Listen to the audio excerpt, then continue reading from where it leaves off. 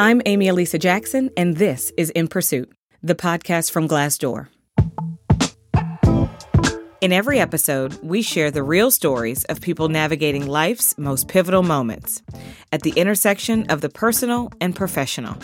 In this episode, we speak to Alicia Mendez, MSNBC anchor and host of the Latina to Latina podcast. Dubbed Miss Millennial by The Washington Post, journalism's new gladiator by Elle, and a content queen by Marie Claire, her interviews and reporting have appeared everywhere from ABC News to Bustle to Vice News. Today we're talking to her about her new book, The Likeability Trap: How to Break Free and Succeed as You Are.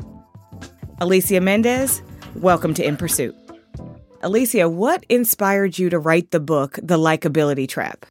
I am a person who cares a lot about being well-liked. It took me a while to get to that realization. I didn't always want to admit that to myself, but when I finally did, I started seeing how it played out in my personal relationships, at work. And I originally thought I was going to write a book about being a person who cares a lot and the process of learning to care less, sort of like an eat, pray, love for likability. And so as I started to talk to other women, I talked with a lot of women who, like me, care very much about what others think of them. That didn't surprise me as much as talking to women who don't care at all and who still felt like they were paying a price for being so brazenly themselves. I imagine that women who don't care were just sort of out there living their best lives, dancing like nobody was watching. But it turns out even those women, particularly at work, pay a price. And so that became very interesting to me, right? This idea that we often frame likability as a question of caring and not caring. And in reality, we live in a culture where we expect women to care. And until we grapple with that, we'll never get out from under these questions. You wrote this book over the course of sort of 2 pregnancies, multiple job transitions, and dozens of flights. How did your conviction or your feelings about likability evolve over time, right? Because there's not just this one set perspective on likability, and then you just write the book and there's no questions asked, there's no pauses or second guessing. How did your conviction about the topic evolve over time? Well, Amy, thank you for getting to the acknowledgments. I feel like nobody else, even the people I acknowledged, did not get there. So I tip my hat to you. I anticipated that the process of doing this would lead to me caring less. And in some ways it did. In some ways, though, it also really made me treasure and value and get clear about what it is about likability that I find important. I want other people in my presence to feel seen, to feel valued, to feel heard. All of that is important. And I think that there's a way in which to frame that is about empathy that I want to make sure that I preserve. What I want to tease apart from that is changing myself, hemming myself in response to other people's perceptions of me, and really coming to terms, and I am not there yet, I am trying, with the reality that you cannot make someone else like you. You just can't. I can show up as the best, most authentic, wonderful version of myself, and how other people will receive that person is completely outside of my control. So that's one piece of what I came to terms with. And then the other piece, because I began focusing so much on women at work and the reality of what women are up against at work and the fact that we may not for a long time be able to all say to hell with it when it comes to likability at work.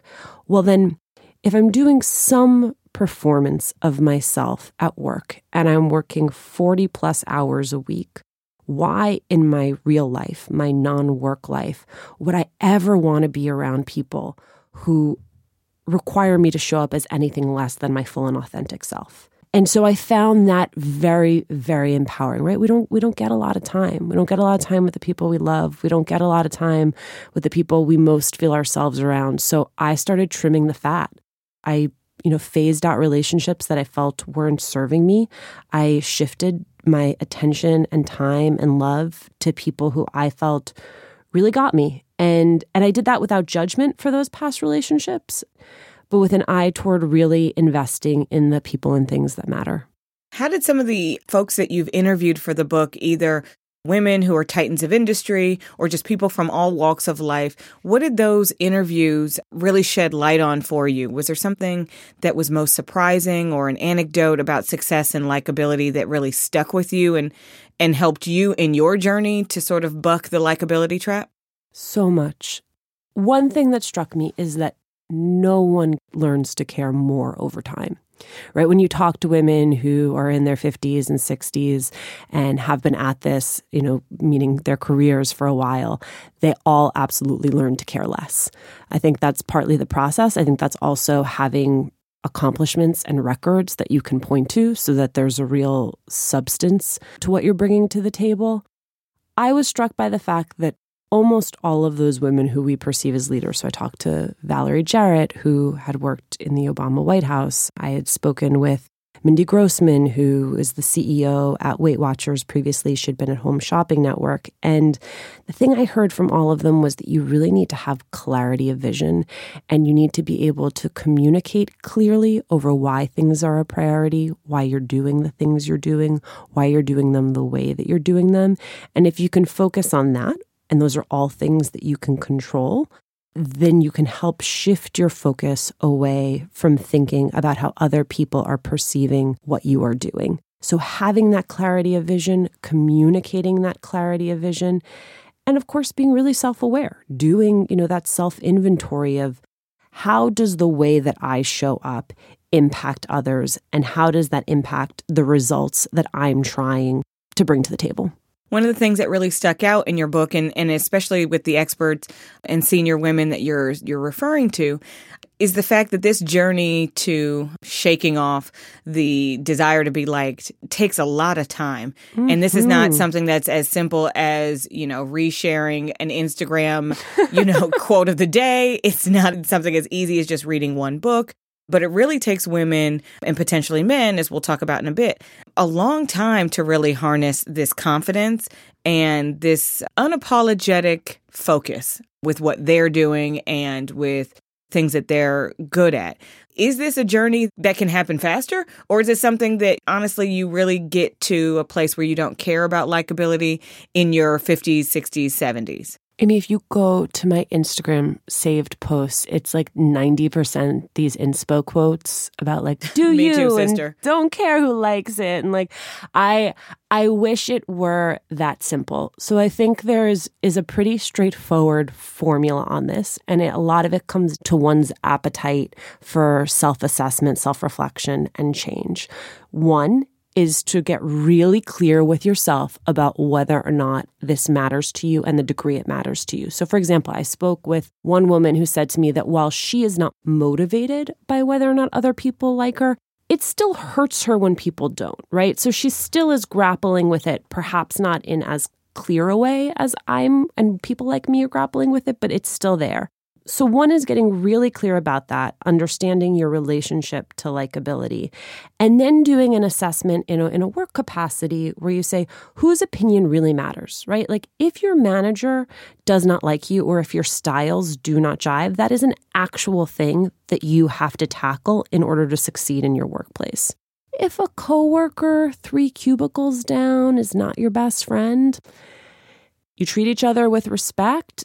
That's really all that's necessary in the workplace. So getting really clear on that. And then one of the things I heard just again and again and again, and your life is a testament to this, I hope that mine is surround yourself with a group of people, I think even more specifically, a group of women who see you, who get you, who are rooting for you, and who you can go to for gut checks. Because it's so easy to lose a sense of ourselves and to doubt ourselves, right? So we get so much critical subjective feedback as women, the way we use our hands, the way we sit in a chair, the way we comport ourselves in a meeting. And sometimes, maybe that feedback's fair. And sometimes maybe it is completely just someone else's opinion. And it is so helpful to have a group, a cohort, a crew that you go to and you say, hey, here's the feedback I got. Does that sound right to you? Does this sound like the person you know? Is this how I'm showing up? Do you think it's actually a problem? That, I think, is one of the most important things a person can do as they grapple with their relationship to likability. I couldn't agree more. I think the group chats on my phone, yes, the number of Slack messages or WhatsApp group chats that I have with what I like to call my personal board of advisors. And they're my homegirls. They're friends that I've had for 15, 20 years, even 3 years, but folks that I gut check and check in with and say, hey, Amy, what's your thought on this? And I often remind people that may mean that they tell you that you are in fact wrong. Correct. Like a really good friend will be willing to tell you when you are messing up. That's part of the package. And especially they'll tell you, as in the case with likability, that like, okay, maybe you're not trying to buck the trend of likability. You're just being an asshole, or you're not really being the leader that you can be. The alternate to, not falling into the likability trap is to skew the complete opposite direction and just, be woman, hear me roar. Nobody can tell me anything. Like, I don't want to be liked. I'm bucking the system. I'm doing me. And there are pitfalls to that as well. Mm-hmm. In your book, you talk about that conundrum, and you touched on this a little bit just a moment ago, the conundrum that women face when trying to be likable and successful in the workplace. What is expected of women is also is often perceived to be the opposite of what's required to be a leader or a CEO, right? This idea that a woman is expected to be warm and communal and uplifting, but then what's required of a leader typically is this ambition and this self-reliance. How can badass women really navigate this trap? Because it feels like you take 2 steps forward and 2 steps back, as my girl Paula Abdul says. Sorry, shout out to Paula Abdul. Greatest music video of all time. Greatest music video of all time. Fantastic. That's all exactly right. I call it the Goldilocks conundrum because it reminds me of Goldilocks trying all of those bowls of porridge. And, a woman is either too hot or too cold, but she never seems to be quite right. What was really important to me was in painstaking detail to lay out the ways in which this shows up for women in the workplace.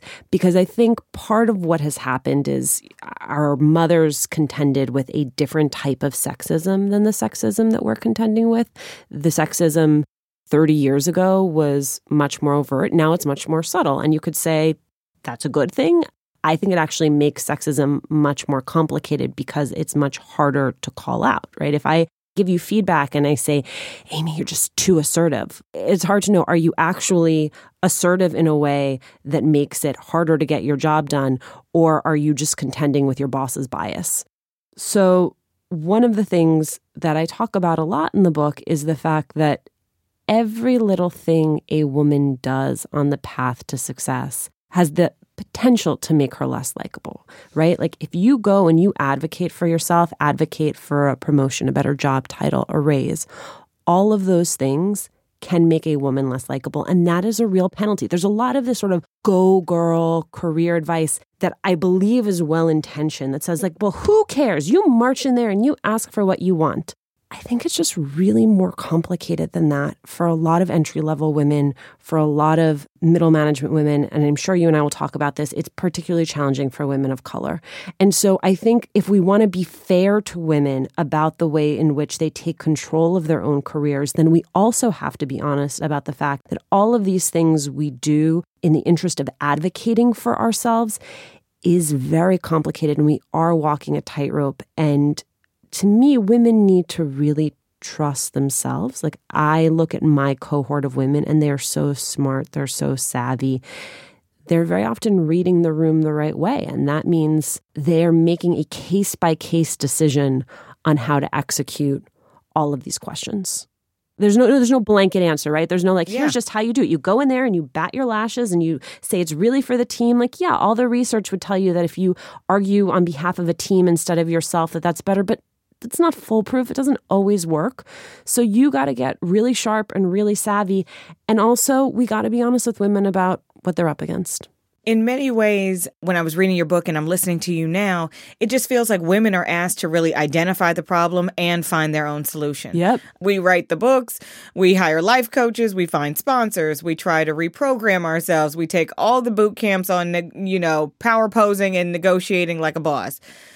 What are just some of the conversations that the fellas need to be having about these issues? What do men need to be talking about when it comes to this? Because is it only our issue? Is it only our problem to solve? No. And to also be fair, men are trapped in a very narrow definition of how they're allowed to show up at work, right? Like, in as much as there is a penalty for women who show up and communicate anger, even righteous, totally reasoned anger, there's a penalty for women when we do that. There's a penalty for men who cry at work, right? They're seen as weak. They're seen as not being leaders. So big picture sense, we just want to expand that definition so that strength is not defined so narrowly, and warmth is something that you can have and maintain and express without it compromising your strength.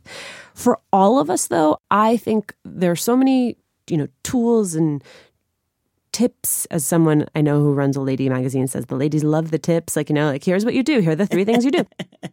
But they're most powerful when we do them for each other. So in as much as I can tell you the things that you can do in a feedback session, those things are even more powerful for you, whichever gender, whatever gender you are, when you do them on behalf of someone else. So that if I'm in an office and I hear someone say, Amy's just a little indecisive, I would say, is she indecisive or is she deliberate? Because those are 2 very different ways of looking at the same set of behavior, right? Indecisive says she can't make a decision. Deliberate says she's very careful about every decision she makes. So if I'm choosing between working with someone who's indecisive and someone who's deliberate, I'm always going to choose to work with the person who's deliberate. And so reframing those things for other people, is she emotional or is she passionate about her work? Because I want to work with people who are passionate about their work. Is she aggressive or is she encouraging her team to pursue results? Those words matter. Catalyst has a lot of great language around this that I highly recommend everyone take a look at, because when we do those things for others, that's when we really start to shift things. And that's what we need allies to do for us. By that I mean, if you are a man in the workplace, do it for the women in the workplace. If you are a white woman in the workplace, then you need to be doing it for the women of color in the workplace. You need to really push back when you hear people express preferences as absolute truths. I love that. One of the things I was talking about with a couple of my friends who happen to be Chinese American men, and we were talking about the likability trap. And I was like, hey guys, do you face this desire to be liked and this pressure? And I was sort of walking them through your principle around you're damned if you do, damned if you don't. And so this principle that you outline in the book, that as a woman, the more successful you become, the less others will like you. And it's interesting because for them as men, they definitely felt that way. Absolutely. As Chinese American men. Mm-hmm. And they felt like, okay, I'm go along to get along. I will be passed up for promotion. But the moment I exercise my strength or my voice or lean into something, people kind of don't like me or they don't get invited out for drinks. Is this something that you're hearing from the men, particularly men of color, that they're aligning sort of with what women are experiencing? Absolutely. And it plays out differently, right? For Asian Americans, men and women, especially women, but men and women, there is an expectation of submissiveness. So if you look at all of these stats from Silicon Valley, you'll see that there are these tremendous numbers of Asian American employees, but very few Asian Americans who are actually leading those organizations or leading those teams. And that is in part because there is this cultural expectation of submissiveness, that there's an expectation that an Asian American shows up as a worker bee. And so when that person, male or female, tries to take control, assert themselves, do any of the things you need to do in order to be seen as a leader, they immediately violate that expectation and they become less likable. And so they're grappling with that. Black men at work are always grappling with this question of assertiveness being read as anger. I'm sure you saw the part in the book because it's such a fun study about babyface and how if you are a white man who wants to be a CEO, babyface, meaning rounded features, makes you seem less powerful. People take you less seriously. But if you are a black man who has those more rounded features they call babyface, it actually offsets some of the bias that Black men experience in the workplace where they are seen as too assertive or too aggressive and can actually work to their advantage. So there are all of these things about the way you look that you may not even be aware of that come into play for men and for women alike. It's hard not to get frustrated or get, honestly pissed because there's so much talk in the workplace now about being authentic leaders and that authentic people are well liked. But it's a tall order to ask someone to be more authentic. You can't really fake it, but it's tough because how do you walk that road without feeling like you're curating a version of yourself to seem more like a boss or seem more powerful than you really feel? You're trying to balance being authentic, but you don't want to be too real in the workplace. But you're trying to put forward the type of person that gets the promotion, that leads the team, that seals the deal. Mm-hmm. It can be overwhelming. It is incredibly overwhelming. And that is what I was most struck by, which is where those of us who have this on our radar know that we are losing a lot of time to the amount of time that we spend thinking about this question and self-modulating around this question. There is now this call to bring your whole self to work that I think is the goal, but we are so far from there. And something that struck me as deeply funny in a perverse way was that it seemed when someone worked for an organization that was really adamant about bringing your whole self to work, where it's like, they would have, full company meetings where they'd be like, we just want to remind everyone to bring yourself to work. Those places were often doing the worst job of actually creating culture and environment where that was possible. So that there was this call to bring your whole self to work. But the organization has to do the tough work, right? Right now, it has been thrust on individuals to do the tough work. It has to be about organizations making it a priority, equipping managers to really allow people to show up as their full selves. So many workplaces are so far from actually being there, is the truth. And especially for those of us who come from minority communities, there's often a sense on the part of the dominant culture of what that authentic self should be, right? So I spoke with a lot of people of color who had interactions in the workplace that basically boiled down to I have a sense of how a Latina is supposed to show up in the workplace, and you're not it. So could you be a little bit more of what I was expecting? I spoke with a Black woman attorney who, one of her first days of work had been pulled into the office of a woman partner, a white woman. And the woman, again, well-intentioned, I imagine, said, I just want you to know this can be a really tough environment. I understand that it's a tough environment. I grew up without a lot of means and this environment is strange for me. So I just want you to know, I'm here for you. And the Black woman attorney who she was speaking with was like, I'm upper middle class. I went to boarding school. This doesn't resonate with me at all. So thank you so much. But also you have an idea of who I'm supposed to be that doesn't match at all with who I am. And so all of that is happening all at the same time that we're being told to be our best authentic selves. I feel like it's playing out in very interesting ways in the job interview scenario, right? You're told to be, as a woman, sort of enthusiastic without seeming like a tart, as you write in your book, to show interest without seeming desperate. We're all balancing this as we're applying for a job. You want to be liked, but you want to be liked for the right reasons. Has this happened to you in a job interview in the course of your career as a journalist and now podcaster? It has happened so many times and in so many ways, some subtle, some not. I think one of the ways that makes my work different is that because I do work on air, my aesthetic, the way that I self-present, becomes a topic of conversation in a way that would be an HR violation if I were an accountant. So that there has been a lot of conversation about my hair, for example. And does my hair make me look Latina enough? Does it come off as too one-dimensional on air? There's all of this talk that is supposed to be in the service of something that, like it or not, is a visual medium. But for me, hits me very deep in the way that I imagine and see myself. Right? It's not just a conversation about hair. there's not a Black woman who'll hear this conversation and not understand that, right? But yeah, it comes up a lot. And I had an awesome session with a career coach where, you fill out this multiple choice test and then they do an assessment of you based on it. And one of the things that he said to me about myself that rang very true is that while I am not comfortable with lateral confrontation or even with confrontation with someone I might manage, I'm very comfortable with confrontation with anyone I perceive as having more power than I do. And especially when I am lobbying on behalf of a team or a group, right? Like I am very comfortable going into an executive and making a case about an inequity.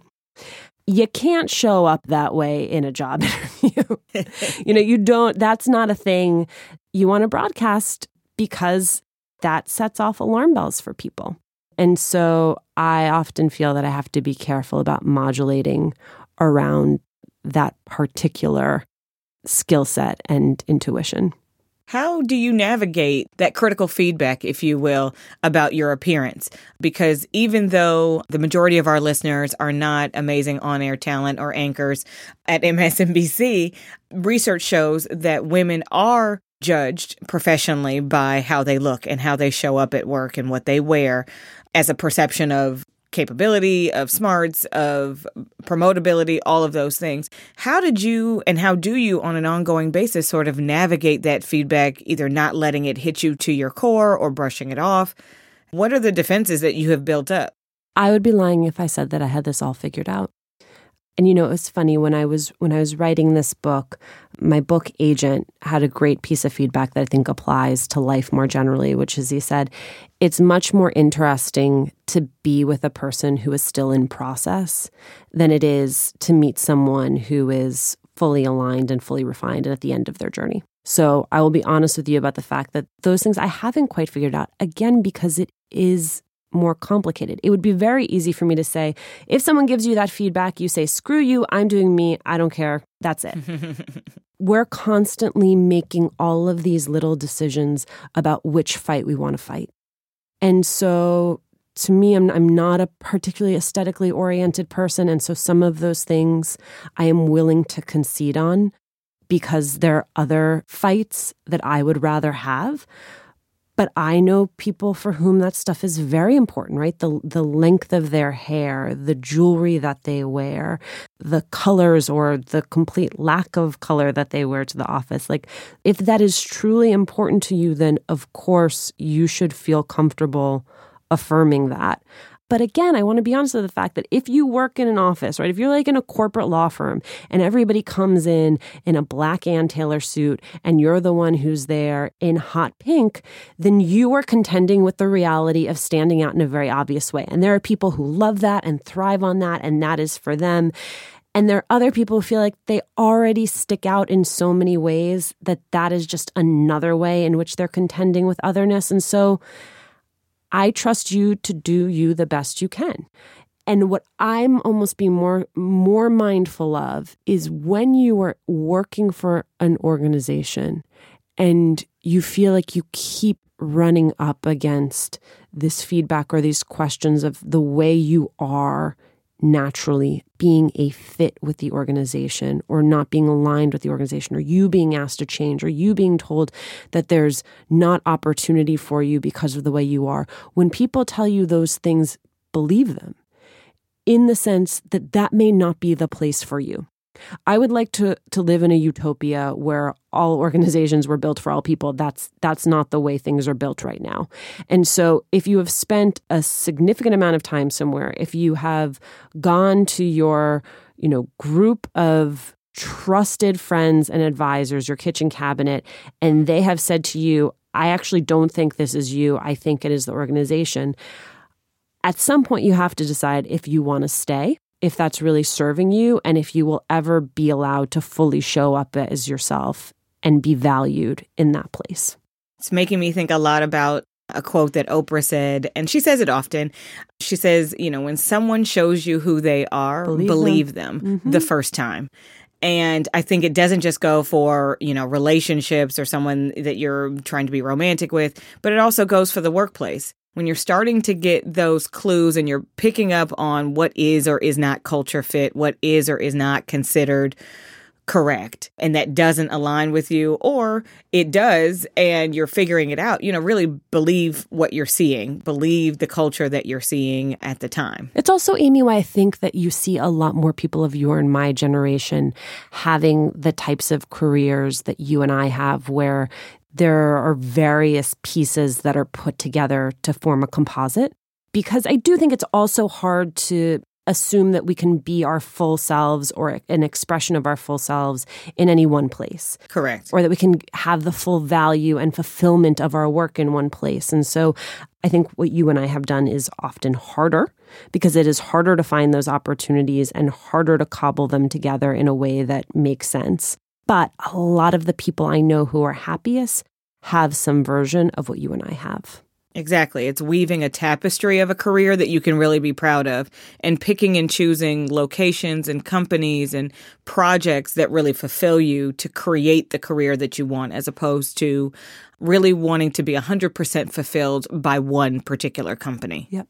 One of the undercurrents of our conversation is really around the emotional cost of wanting to be liked, right? You don't navigate likability or the likability trap without some emotional tax, whether that's a sleepless night worrying about whether or not your team really likes you or the direction that you're taking the company in, or whether you're just at odds with whether or not your boss really likes you. All of these things have an emotional cost. How have you sort of navigated the tax of the likability trap, if you will? I found it so helpful to step back and recognize how much of this is systematic.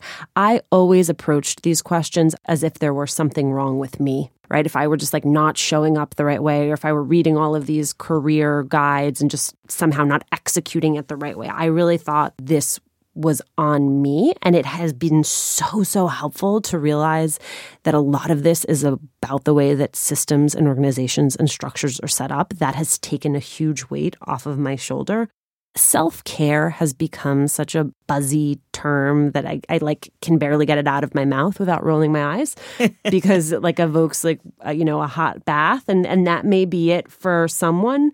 But having enough time away from work, enough time for yourself, enough time tuned into things that enrich and fulfill, and being surrounded by people who allow you to be your best self. I think that, for me, the best inoculation against the emotional cost of being a person who cares. I will have, and also being really able to say, this is bugging me, this happened today, and I feel weird about it. And, I think this is what went down. And so often just sort of having somebody on the other side who's is that actually what happened, or is that your interpretation of what happened?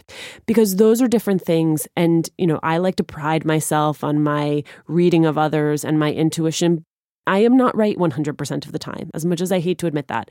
And so remembering that you can have those interactions, and the feeling that you walk away with is often only your interpretation of it. And coming back to that constantly, I think, is a powerful reminder.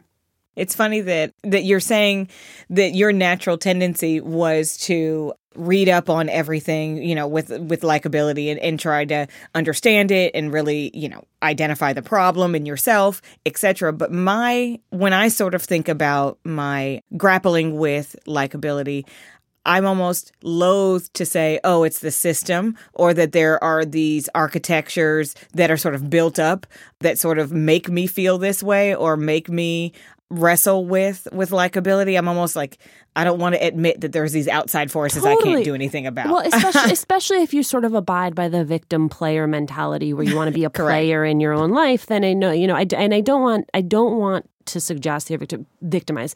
I think, though, in order to be a player and in order to navigate, you have to understand the field and you have to understand the plays. And so much of what I wanted to equip people with was that. What are some of the ways that, managers or employers can address the likability trap? I think you outlined a couple of ways that we as sort of colleagues can go to bat for one another, but what really needs to change in the workplace to start to address these outdated notions? So much of the way this is all communicated in a formal capacity is in the form of evaluations and reviews. And so often those reviews really for women focus on critical stylistic feedback. So one way is to do a really in-depth review of your assessments, of how you evaluate people, making sure that evaluations are 360. So it's not, if just your manager is evaluating you, then you have one person's assessment of you. And if that person's style is the same as your style, then you might get a great review that doesn't have anything to do with your results. If that person's style is diametrically opposed to yours, you may get a review that seems horrible, but is really only a reflection of that person. So having reviews that are done by multiple people who can look at a person from various perspectives and that really focuses on results and outcomes, so that there may be something in your style that does impact the results of your work, but that feedback is most valuable when those two things are tied together. If someone tells me that I'm too assertive, I have no idea what to do with that. If someone tells me I am too assertive and that means that my team spends more time working around me than actually doing their work, and that's creating a delay in projects and presentations, okay, like that I can actually sort of begin to wrap my mind around. And then the other thing is there is such an incredible value in sponsorship. This is this idea from Sylvia Ann Hewlett. She has an incredible book that I highly recommend to everyone. I think our generation was raised with this idea that like mentorship was the golden ticket in our careers. And mentorship is incredible. You know, someone who can give you advice and counsel. But there is a fundamental difference between somebody who does that and a sponsor, someone who actually introduces you to people, opens doors, puts you on the most important teams, is constantly talking about you. Those things, someone who will go to the mat for you, and specifically around the question of likability, someone who will provide cover for you. Mm-hmm. You know, someone who allows you to take big risks, knowing that it won't be you always who has to defend the outcomes, that it won't always be you who has to defend the way that you did something. That's huge. And a lot of that comes down to whether an organization makes sponsorship or just that type of relationship, because I also heard from people who felt that sponsorship was very transactional, but who make that really important. And that is particularly important for people of color because we want to be sponsored disproportionately and are under-sponsored. And that's for a few reasons. I mean, one of it is other people of color in the organization may not want to sponsor someone who's also a person of color for fear of the fact that it'll look like, you know, it's favoritism based on shared identity rather than on merit. There's also a concern on the part of people of color that they just don't have the social or political capital to pull themselves through, much less to pull somebody else through. So those organizationally are things that may sound really basic, but can change a lot of the way that we find ourselves talking about the way that people lead. I like to think of sponsorship as opposed to mentorship. Mentorship is sort of what you're saying to someone while they're in the room. And sponsorship is what that person, that sponsor is saying about you when you're not in the room. I love that. And advocating for you in rooms that you either cannot be in or are not in. Especially feel that way as a woman of color, how important that is to have sponsors that don't just look like you, but have your best interests as well as your best career move in mind. I just think sometimes being a little bit transparent about the move you're trying to make in your career, whether it's a promotion, a stretch assignment, a project, having people who you know will go to bat for you in a room that you can't or won't be in is invaluable. I mean, one of the weird things about being in my mid-30s is that sometimes I also have to remind myself that I am now that person, right? Like it's a different switch. I don't know that anyone tells you when all of a sudden you no longer have a mentor or have a sponsor. You're like, now you need to start mentoring and sponsoring. And so I say that to, once I, when I was at HuffPost Live, I interviewed Star Jones, and she has a great little tidbit, which is that if you want a mentor, and she was talking about mentorship, but it certainly applies to sponsorship, that you really have to ask someone, like, will you take me on and will you help be responsible for my career? And that a lot of the work and action is actually on the part of the mentee, right? Like, people are busy. People have a lot going on. People may have the want and desire to help, and still you need to be really clear with people about how they can be helpful to you in an actionable way. Can you write these 3 emails for me? Can you introduce me to this person? And the maintenance of that relationship should be as much, if not more, on the part of the mentee or the sponsoree than it is on the other person. Absolutely. It makes me think of a conversation that I once had with Myleik Teele, who's the founder and CEO of Curlbox, which is a beauty subscription company. And she had gotten to this point in her career, and she says, women are always asking me to be their mentor, be their mentor. Like she would just get emails that just said, be my mentor. And she was like, I need an actionable request. Right. I need specificity of what you need and why I am the specific person that can help you do that and tee me up for success. And then also offer something in return as a mentee or sponsoree. It can't just be this one way, but as you sort of mentioned, that there is a large responsibility on the part of the mentee. It's not just like mentors doing everything for you. Can I ask you a question, Amy? Sure. Do you care about whether or not other people like you? I do care. I care probably too much. I've tried to work on it over the years, but it's tricky, especially in feedback-rich company cultures where you're very, very mindful of receiving feedback not only from your managers and bosses, but also from those who are more junior to you. So I think I try to buck the likability piece, but I really do genuinely care. I think I care not because I just want to be liked, but I never want someone to misinterpret my best intentions. Yep. I have nothing but good intentions for everyone that I work with. And so I hate when I am misinterpreted. And that, I think that makes me want to be liked. Absolutely. And I think also wanting to be liked when I stand out in a space. I'm used to being the only one, whether that's, there's very few of us in high school or very few of us in college or, in the work environment. So you want to be liked, but you're trying to carve out that niche of comfort for yourself, I think. Mm-hmm. It's funny, though, because it's an ongoing process. And it's also, but wait, this is part of what I learned, too, which is I don't know you. I follow you on social media platforms. Consuming you that way would not necessarily guess that you are someone who cares, in the sense that you seem very self-aligned, you seem very joyful, and your presentation of self doesn't feel like a performance to me ever. And I think this is part of what makes this conversation really complicated, which is that we, in general, have no idea what other people are going through.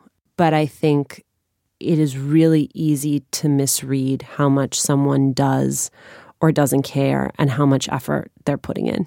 I think it's tough because, I love social media. I'm definitely someone who, goes on Instagram on a regular daily basis, but it is still a highlight reel of everyone's life. And it's a highlight reel of just the curated moments. And I don't necessarily just believe that it's the moments that are the best in your life, but in many ways, they're still curated. Even if it's a sad day and it's a sad post or it's a frustrating day, you're still thinking about the filter. Do I have a double chin? What is someone going to misinterpret this? Yep. What's the caption? If I say something harsh, should I put a heart behind it and a smiley face? All of those things. I think it's really hard in today's society. I don't care whether you're 13 or 73. You're trying in many ways to still be liked. And I think it gets easier, as you mentioned, over time. But you're never 100% unapologetic.